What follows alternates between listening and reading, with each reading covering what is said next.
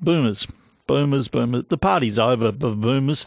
I think for millennials and Gen Z, this is your time.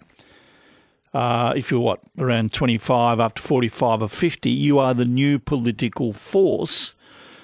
And I think already the powers of the boomer are waning.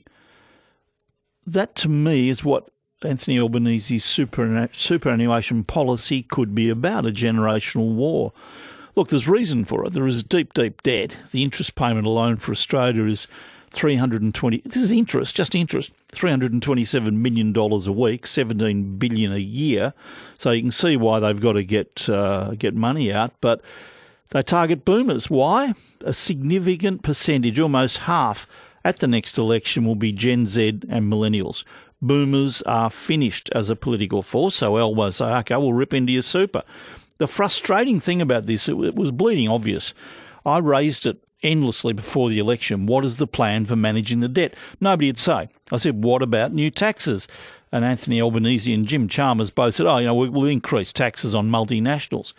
But this came from Anthony Albanese, the Prime Minister, on the project last night. Have a listen to this. Have a listen to the importance he puts on the word intention.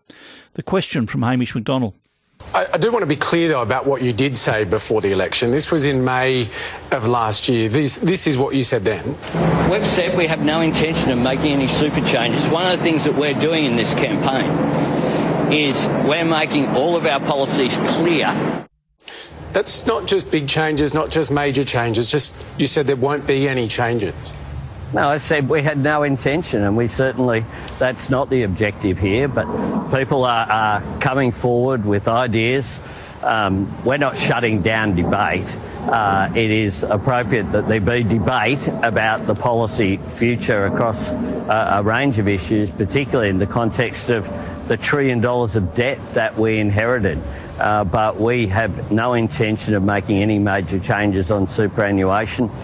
We will have the debate about the purpose and the definition of what it is and try and enshrine that in legislation. Well, we knew about the debt before the election, and now he's talking about that word intention. Ideas coming forward. Your government launched the ideas, Prime Minister. This is such disingenuous nonsense. One, they knew the crisis was coming and dodged it. Two, he's playing games with the word intention.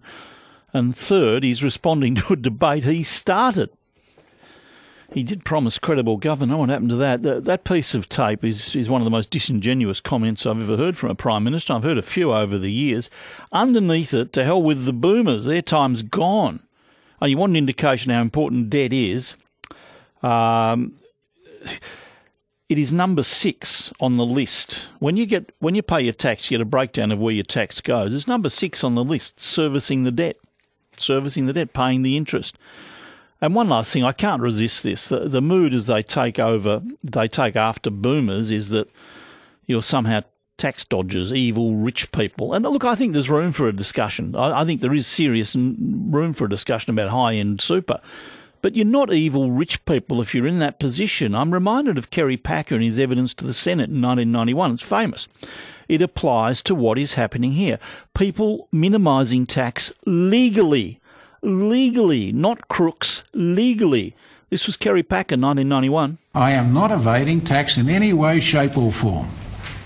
Now, of course I am minimising my tax, and if anybody in this country doesn't minimise their tax, they want their heads ring.